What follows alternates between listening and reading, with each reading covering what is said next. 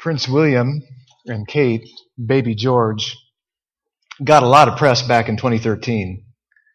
Everywhere you went, turning on the news or reading the newspaper, there was news about the baby prince being born. Jesus didn't get much press and hardly was noticed, except by one unusual group of people that we're going to talk about today. In Matthew's gospel, where we read about these unusual group of people, he's about 30 years after Jesus' death and resurrection, and he's writing to demonstrate the validity of Jesus being the Messiah, particularly to a Jewish audience who, by and large, had rejected the reality of Christ being the Messiah. So he's spent the first part of chapter 1 in his gospel talking about his descent from Abraham and David. And then there was an unusual circumstances in Jesus' conception and birth, and so that had to be dealt with. So he proved that Jesus had a legitimate claim to being a descendant of David, even though he wasn't fathered by Joseph, who was a descendant of David, by the fact that he married Mary, and she had the baby conceived by the Holy Spirit. Miracle.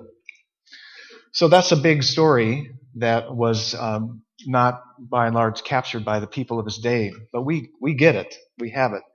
So we're going to read from Matthew's Gospel, chapter 2, to see about another part that had to be true of the Messiah was that he was born in Bethlehem, the city of David, where David was born. So in Matthew chapter 2, verses 1 to 12, we'll get this story. Now after Jesus was born in Bethlehem of Judea in the days of Herod the king, behold, wise men from the east came to Jerusalem, saying, "Where is he who has been born King of the Jews? For we saw his star when it rose and have come to worship him." When Herod the king heard this, he was troubled, and all Jerusalem with him. And assembling all the chief priests and scribes of the people, he inquired of them where the Christ was to be born. They told him, "In Bethlehem of Judea, for so it is written by the prophet. And you, O Bethlehem, in the land of Judah, are by no means least among the rulers of Judah. For from you shall come a ruler who will shepherd my people Israel." Then Herod summoned the wise men secretly and ascertained from them what time the star had appeared. And he sent them to Bethlehem, saying, "Go and search diligently for the child, and when you have found him, bring me word that I too may come and worship him." After listening to the king, they went on their way, and behold, the star that they had seen when it rose went before them until it came to rest over the place where the child was. When they saw the star, they rejoiced exceedingly with great joy. And going into the house, they saw the child with Mary his mother, and they fell down and worshipped him. Then, opening their treasures, they offered him gifts, gold and frankincense and myrrh. And being warned in a dream not to return to Herod, they departed to their own country by another way. I'm going to pray and ask for God's help. Father, we're amazed at how you brought Jesus into the world.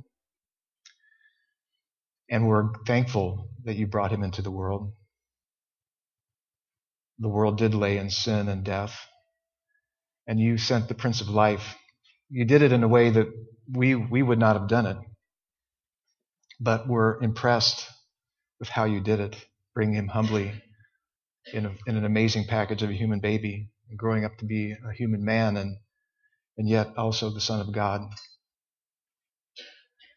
So may we grasp these truths today afresh in our hearts. Help us by your Spirit to hear your word. Help me to make it clear. Teach us, Father. In Christ we pray. Amen. So we got wise men from the east after Jesus was born in Bethlehem of Judea, which is another word for Judah, southern portion of Israel, y'all. We don't have the backstory in Matthew's gospel about how they got to Bethlehem. Luke does that for us. And it was in the days of Herod. This was Herod the Great, or not so great, depending on your point of view. Herod the Great was a half Jew, half Idumean, half Edomite, half from Esau, Jacob's brother. And through accommodation to the Romans, he ascended to power as a ruler of Israel in 37 BC. He was known as a great builder of public works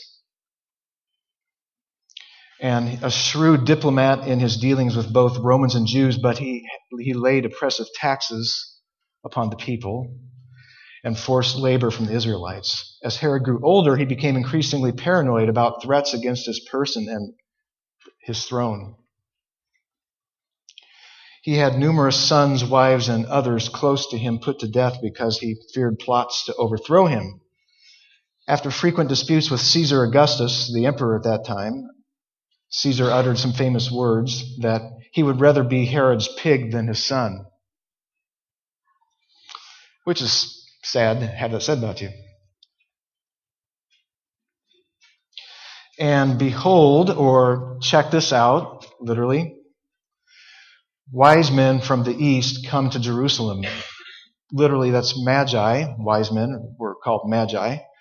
The word is magi. Magi were originally a Persian priestly caste who played an important role in advising the king.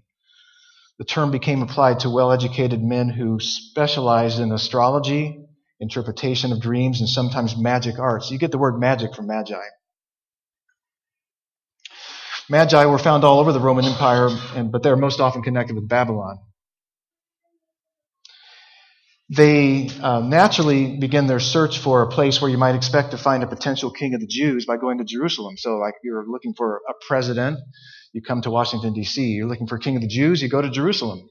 So keep that in mind. In verse 2, we have them asking, where is he who has been born king of the Jews? Where is the one born king of the Jews? Their question assumes one has been born who has a birthright to being king of Israel. And they assume that the news of this king's birth would be obvious and widespread through the city. Of course it would be, right? How do they know such a baby has been born? Well, they saw a star when it rose. How do they know this star was a sign that the king of the Jews has been born? Some believe their knowledge of a Jewish Messiah per se came from Daniel and other Jews when they were in exile in the 6th century BC. But that still doesn't tell us how they associated a star with the birth of the Messiah, of the Jewish king. Did God somehow intervene in their star searching in some kind of miraculous way to reveal that this one star was signifying the birth of the king? We really don't know. They are certain of the star's meaning. They're not saying, hey, we wonder if this king of the Jews has been born. No, they know the king of the Jews has been born, and they're just saying, where is he? Somebody here should know. Some see this as a fulfillment of a prophecy uttered by Balaam, a kind of obscure guy back in the Old Testament. And it's in Numbers 24:7. A star shall come out of Jacob, and a scepter shall rise out of Israel. So a star representing a king rising out of Israel. Could be. And then there are the theories about the nature of the star. We just can't resist theories of the nature of the star. So some say it might have been a comet, Cupid, Donner, red-nosed reindeer. Some say it was a conjunction of planets, and the favorite idea here is Jupiter and Saturn in the constellation of Pisces. Jupiter meant something royal. Saturn meant the westland, so west of Persia, west of Babylon was Palestine or Israel. And Pisces represented the last days. So you got a king born in Palestine in the last days. Or some think it was a nova or a supernova, which is absurd because everybody knows that Chevys weren't invented back then. And how could a small Chevy have been launched into outer space? And if you're new here for the first time, yes, my jokes are really that bad. That pathetic. Hey!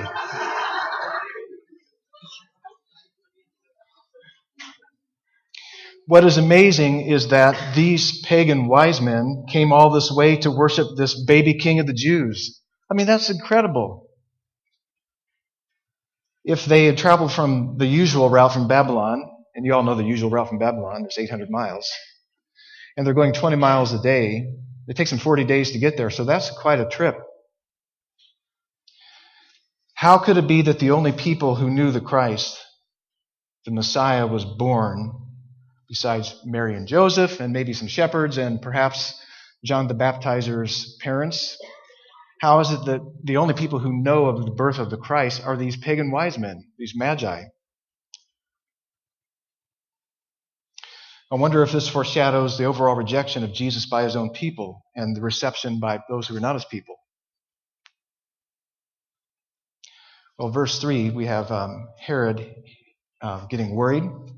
When Herod the king heard of this, he was troubled. Herod is paranoid of one born as king of David's lineage because Herod didn't have the true lineage to be the king.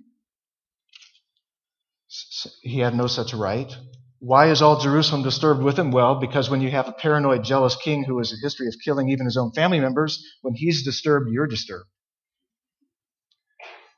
When he's worried, you're worried. When Herod is freaking out, Jerusalem is worried that Herod is freaking out. Like, man, let's hope he doesn't go off. For Jerusalem, a Messiah is nice in theory. But when faced with the real possibility of disturbing the present order, their fear of change overrides their faith in God's promise of deliverance and glorious change through the Messiah. It may be that all Jerusalem being disturbed foreshadows their rejection of Christ as well. And for many, a baby Jesus in a manger with sheep, cows, and shepherds is a happy, warm, relatively harmless symbol of Christmas. But when faced with the reality that Christ came to save us from sin and for living joyfully under his lordship, that can mess up your plans, depending on what your plans are. We're not sure we want to risk potentially radical change. We would rather remain comfortable in our known discomfort than yield ourselves to Jesus' lordship. It's like good health. We like it in theory, but we fear yielding ourselves to the lordship of medical professionals or a change in lifestyle and diet, God forbid. And then in verse 4, Herod has to consult the religious professionals. He knows enough to know that the king of the Jews is referring to the Messiah, but he doesn't know when the Messiah is going to be born or where he's supposed to be born, actually. And so he asks the scribes and the chief priests of the people where the Messiah is supposed to be born. And so in verse 5 and 6, we see that. They tell him, in Bethlehem of Judea. The priests and scribes tell Herod that the Messiah is to be born in Bethlehem of Judea. The kings were to come from Judah, so Judea and Judah, same thing, southern Israel. And the tribe of Judah was the kingly tribe and through which David came. And so the kings had to descend through Judah, through David. And they get that from the prophet Micah 5:2. They quote it, "And you, O Bethlehem, in the land of Judah, are by no means least among the rulers of Judah. For from you shall come a ruler who will shepherd my people Israel." They get some of the verbiage actually from later on in Micah and also from 2 Samuel. So he's going to be a shepherd kind of leader. David was born in Bethlehem. And so this is Matthew's main point. He's demonstrating that the Messiah was born in Bethlehem. Jesus was born in Bethlehem. He had to be. He couldn't have been born in Lhasa, Tibet. He couldn't have been born in Mecca, Saudi Arabia, or in Rome, or in Manhattan, or in Jerusalem. He had to be born in Bethlehem. Since Jesus wasn't there very long, it was kind of missed. It came off the radar screen, and later on there was a controversy. Hey, everybody knows he lives in Nazareth. How could he be the Messiah? He wasn't from Bethlehem. And actually, so Matthew's demonstrating he was born in Bethlehem. In verses 7 and 8, Herod summons the wise men and asks them from what time the star had appeared. He's thinking that the Messiah was born, or that the king was born at the time the star first appeared. And later on, he uses it as the basis for putting a bunch of all the baby boys to death, sadly, in Jerusalem and throughout Israel. Probably it wasn't fully 2 years since that star rose, but he's trying to make sure he covers all his bases, and he's taking no chances. So when he gives the instructions to kill all the babies, he's just making sure that there's no guesswork involved whatsoever. So Herod was an evil maniac. And then in verse 9, after listening to the king, they went on their way. And behold, the star that they had seen when it rose went before them until it came to rest over the place where the child was. The Magi had seen the star when it first rose, and that prompted them to go to Jerusalem. They weren't actually following the star all the way from Babylon. They saw the star. They had, for however they made the determination, they recognized this meant there's a king born in Israel, king of the Jews, and so they went to Jerusalem. But now the star actually goes ahead of them. That's why it's highly unlikely the star was an actual ball in outer space, light years away, composed of hydrogen and helium that burns by means of nuclear fusion. It's simply, I think, a miracle of God, a specially designed, miraculous manifestation of God's glory. Otherwise, maybe it was a drone. They might have had good Christmas deals on drones. Who knows? They already know from Herod that they are to look for the child in Bethlehem, and Bethlehem's only 5 or 6 miles away, so they don't need the star to lead them there. The road to Bethlehem is pretty easy to figure out. But the star moves ahead of them and actually stops over the place where the baby king is. And then in verse 10, we have this amazing statement. When they saw the star, they rejoiced exceedingly with great joy. They know the star has confirmed the location of the baby king. So this has been no mere political formality. Some just say, well, they were just like doing a state visit, just honoring the birth of a king. This is not what this is. It's not a political formality for them. It's not been just intellectual curiosity that they have pursued in the normal course of their astrological and religious studies. They're rejoicing with maximum exultation. They're rejoicing like crazy. They rejoice with great joy very much, literally. To what extent did these magi know what kind of king they were about to see? I don't know for sure, but their mega joy at knowing what they had found, what they were looking for, so they could worship a newborn Jewish king is amazing. Worshiping a baby king. And they don't even seem to have their zeal quenched because the king is born in a little town of Bethlehem. A little hick town. Reminds me of the parable that Jesus told. It's like a one-verse parable in Matthew 13:44.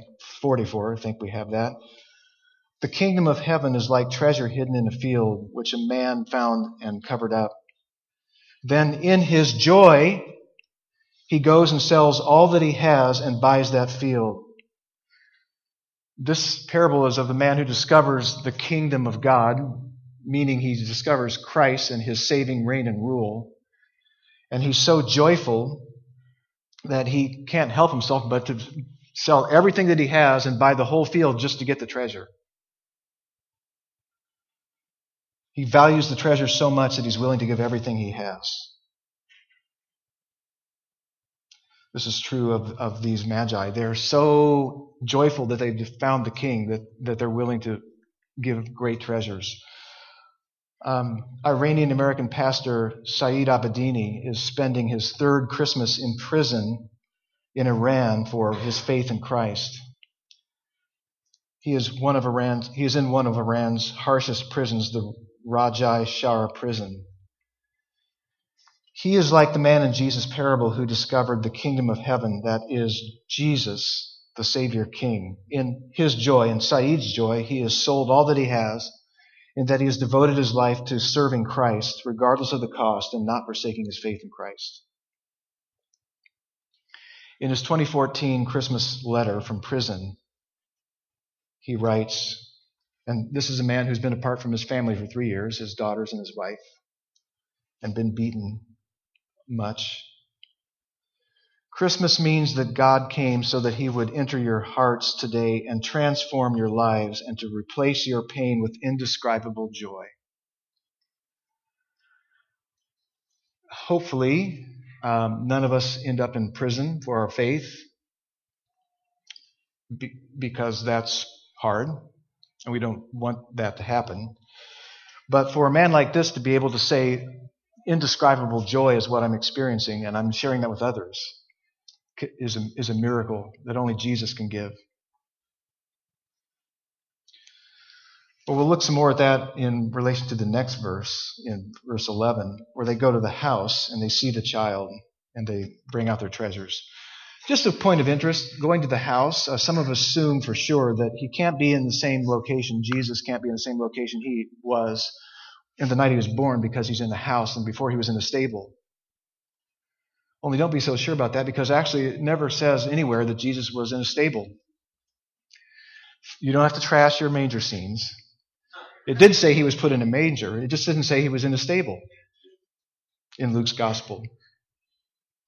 So the scenario was this. The houses of that time had a raised living area. Animals were brought into the lower section at night. Mangers were put on the edge of the raised living area so they had easy access to the baby animals and to the feeding and for feeding trough, because a manger was a feeding trough. And actually the word for inn could also be a word for guest room. So if there was no room in the guest room in the house, you put Jesus in the next most comfortable spot in a manger. So it's not a big deal. They may or may not be in the same house, but they might be in the same house that they were if they were in the house to begin with, not necessarily in the stable. Okay, so you can keep your manger scenes for sure. At last, they do get to do what they came to do, worship one born king of Israel, the king of the Jews. They fulfill their rejoicing by falling down and worshiping him, lavishing upon him the gifts of the wealthy. Gold is the ultimate gift of value as it is now or was then. Frankincense was expensive perfume. You can get some at Macy's. And myrrh was luxury cosmetic fragrance, gifts fit for a king. Expressions of joyful worship. C.S. Lewis, who wrote the Chronicles of Narnia and tons of other books, writes this: all enjoyment spontaneously overflows into praise. He says, I think we delight to praise what we enjoy because the praise not merely expresses but completes the enjoyment. It is its appointed consummation. It is not out of compliment that lovers keep on telling one another how beautiful they are. The delight is incomplete until it is expressed. We know this is true because we experience it all the time, every day. We do this, it's something we naturally are compelled to do. We do it with sports teams and sporting events. If you are a Seattle Seahawks fan and you like football, and Russell Wilson nearly gets sacked, and he escapes, and he fires a pass to Jermaine Kearse for a touchdown, you rejoice. And your wife doesn't have to say, honey, come on, get excited. Oh, what happened? No, you verbalize it, or you do something with your body or with your vocal cords. And you continue eating your chips. When you ace the test that you studied so hard for that you thought you were going to fail, you rejoice and you express it somehow. When you see a friend that you haven't seen for years, you don't have to tell you what to do. You rejoice. You hug them. You say, yay. You jump up and down. When 1-year-old says her first word, which is always going to be daddy, and you clap and speak words of praise, don't you? Your 4-year-old rejoices to see you when you come home and runs and hugs you. When your 14-year-old, who no longer worships you, actually cleans his room, you shout for joy over all the earth. When your son or daughter graduates from high school or college, when they get married, you don't say, oh, well, that was nice. You respond with tears of joy, words of praise, embrace. You eat lots of food. You celebrate. Meanwhile, forgetting about the tuition and wedding costs for a bit. Expressing our joy with words and actions of praise and worship is so normal and everyday. When you enjoy a good meal, when you read a good book, when you see a good movie, when you go to a good play, when you hear good music, you express it, you share it in some kind of words or actions. Our student ministries leaders took a retreat that was by the ocean, and they exclaimed about how amazing the high waves were. But even more than that, they had a great time of sharing and encouraging one another and discovering God's good work in their lives, and they shared that with joy and praise and thanksgiving. So that's what we do. It's just what we do. Why are these wise men worshiping the baby Jesus? In light of their mega rejoicing and their whole purpose in coming to honor a baby king from a lineage that had no ruling king for centuries, they are clearly not just going through a political formality to honor the royal family. It's obvious that Mary and Joseph were not wealthy royalty. Did they have faith in Christ? I mean, were they saved by faith in Christ that they had?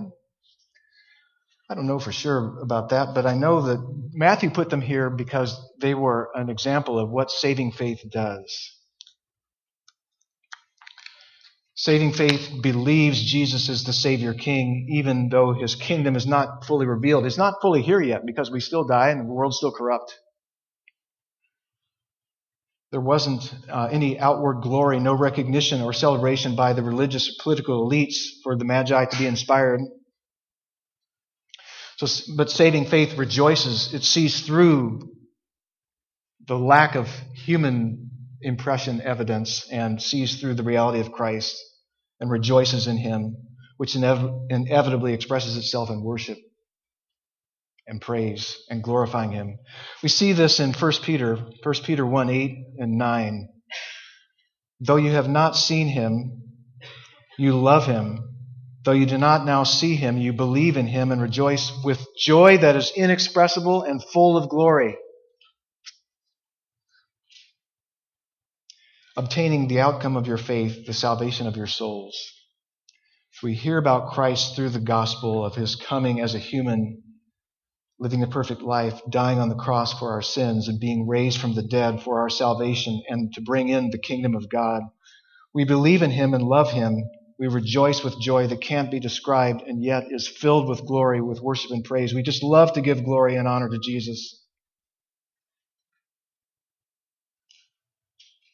This doesn't mean we're always exuberantly praising God, experiencing the emotion of joy. It does mean that although we are grieved by various trials, this is the context of 1 Peter is written, yet we continue to find joy in the midst of sorrows because of Jesus, the Savior King.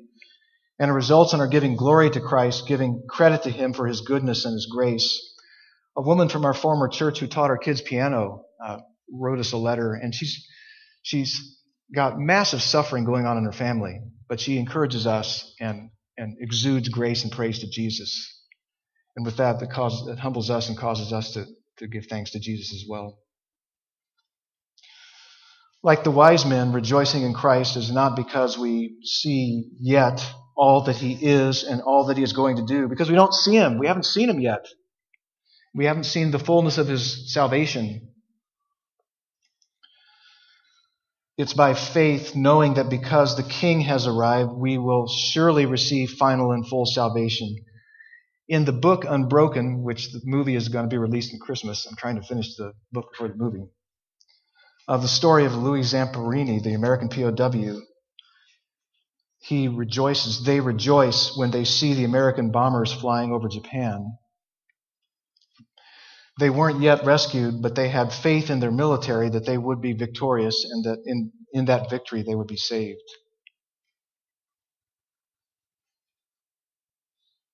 And so we know that Christ is going to pull it off. We know he's inaugurated the rescue and it's going to be successful. In verse 12, the closing verse, they were warned in a dream not to return to Herod. They departed to their own country by another way. Well, Herod was not really about to come worship the baby king. He wants to hear back from the wise men so he can have the competition eliminated. So God warns them in a dream not to go to Herod or to even text him. Just making sure you're still tuned in.